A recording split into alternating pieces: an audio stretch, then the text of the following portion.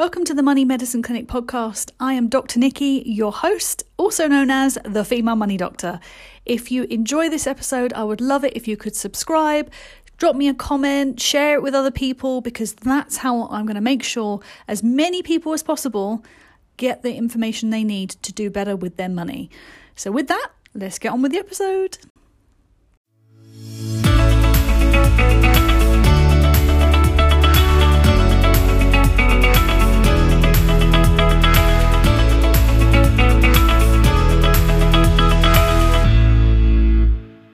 Everybody, welcome to another 10-minute takeaway, and in this quick session I want to talk about the Cashflow Quadrant. Now this is something that I read about quite a while ago now. It's one of the first books I ever read on personal finance, and it was by a man called Robert Kiyosaki. And if you've never come across him before, you need to go and check him out, because he's got some absolutely incredible books. The first of which is very famous. It's called Rich Dad Poor Dad. And the second book ongoing from that was the Cashflow Quadrant. And the reason why I want to talk about it is because we kind of covered it recently in the 7-day Money Kickstarter Challenge, but I wanted to sort of just highlight it a little bit more, just so that you can understand what it's all about and why it's important for your money. So what I want you to try and imagine is a grid. So it's literally 4 squares on a piece of paper. In the top left square, I want you to put an E. In the top right, I want you to put a B. In the bottom left, I want you to put an S. And the bottom right, I want you to put an I. And it helps to draw it out so you can actually see. The E and the S on the left-hand side represent jobs which mean that you end up trading your time for money. And E stands for employed, and S is for self-employed. Now, if you are, you could be in one of those categories. You could be, an employed cleaner or doctor or whatever, and you could be a self-employed cleaner or doctor or whatever. It doesn't matter what job it is. It's the distinction between you're employed by somebody or you employ yourself. Now, on the other side, the B and the I, you've got business owner, and you've got I, which is investor. So on these sides, you are leveraging your money, time, people around you, network, whatever, in order to be able to generate income. And this doesn't need as much time. Like if you look at people like, just think of anyone famous, that genuine famous person. I'm not talking about these, half-baked celebrities off of Love Island. I'm talking about properly wealthy people. You don't see them running around like lunatics trying to make money. You see them lounging on sun loungers, on boats, on the beach, whatever it is. That's because they've mastered this ability of leveraging their time, effort, whatever, of other people, and education in order to be able to make money. So what Robert Kiyosaki is trying to tell people with this is most of us are on one side or the other. Majority of people are in the employed box, and what they want to do is they want to create their own business in order to be able to get into the business box, which is on the other side. And the problem is that we often get into a trap of being self-employed, but then not being able to actually grow in terms of the business, because you're doing all of the work in the business. So the way that I would describe this is, think of a cleaner. So think of the cleaner having her, she's employed by a cleaning company. She gets a pension. She has sickness benefits.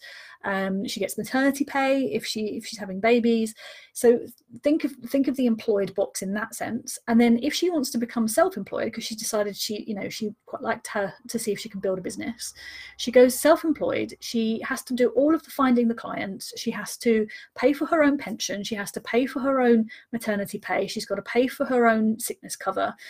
This is what I mean by employed and self-employed. So when we are employed, we get a lot of benefits that we don't actually see. We look at our paycheck and think that, oh my God, we're not getting paid enough. But actually, a lot of it is going into these benefits that we get that we would have only if we needed it.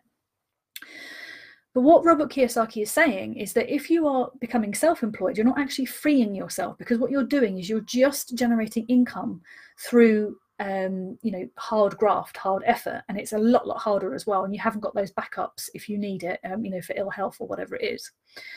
So what he's saying is actually you need to think about building a business, which is a collection of systems in which means that you are free to work on the vision of the business and on the top high-end level stuff, and then you've got other people, or you've got property or whatever it is that's doing the hard work of earning the money for you.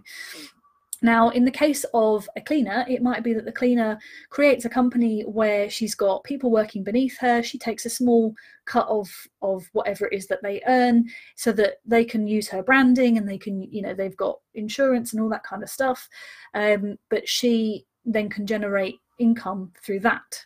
And then if she really wants to, she can leverage that further by getting somebody else to purchase a franchise. So that's what McDonald's do. They create the system, they create how the business should run, and then they offer it out and somebody can buy it. And then that gets replicated somewhere else, and then gets replicated somewhere else. And then before you know it, you've got like millions of these stores all over the place. It's the same, for the cleaning company. So when you're thinking about if you're wanting to generate income, the way that you do it is you either do it through creating a business like that, or you create something around that, or you look at the investing side. So with the investing side, what you're doing is you're using the money that you're earning and you're putting it into something like property or stocks and shares or something like that. And then what that's doing is it's growing in value over time. And then that eventually is going to be able to then give you the income to be able to free yourself from working. You could stay in your job then if you wanted to, but if you decided you didn't want to, you could step away from it. And that's the whole point of generating wealth. It's not just about getting yourself out of debt and making sure that you're having nice holidays and getting your retirement sorted. It's about thinking of money in a completely different way. So if you've never read this book before, honestly, I would absolutely recommend it, because Robert Kiyosaki has got this different way of looking at things. I mean, he's got loads of stuff, but those two key books that I mentioned are definitely ones that I would say are must reads on the list. So what I want you to also remember from this is that everyone can invest, everyone can start investing, everybody can start in stocks and shares. You can't necessarily start in in property if you're going for physical buildings, but you can invest in property through, crowdfunding or something like that. Everyone can do that. Doesn't matter how much money you've got, everyone can do that. And you could start with pennies using something like Moneybox if you wanted to. Not everyone can build a business and build a system and all that stuff. And it's not something that necessarily is easy to start with. You do have to put work into it to actually make it work. I mean, certainly with the business that I'm building here, it's taken me a long time just to get to this point. And, I've been going for nearly 3 years. So there are some people out there that have been going for many, many years, and they don't necessarily generate the outcome that they want. So what you could do is you could then leverage a franchise or another company that has already done all the hard work of all the marketing stuff for you, and then all you need to do is take it forward and actually share it with lots of people, or make sure that you are generating your own Facebook group or whatever it is. You might have a big network of people that you can leverage in that way. But when you are thinking about doing stuff like that, make sure you do your research and make sure you look to see whether you feel that you agree with the company you want to work for, whether or not you agree with their ethics, whether you agree with their, the way that they run things. There's all sorts of companies out there that I wouldn't necessarily be interested in, I wouldn't want to be part of, because within a few days I'd probably get bored of talking about them. So you've got to have some passion in there as well. But that's essentially the cash flow quadrant. There's obviously loads more detail in the book, but I only like talking for a maximum of 10 minutes anyway, because you don't need to hear my voice all the time.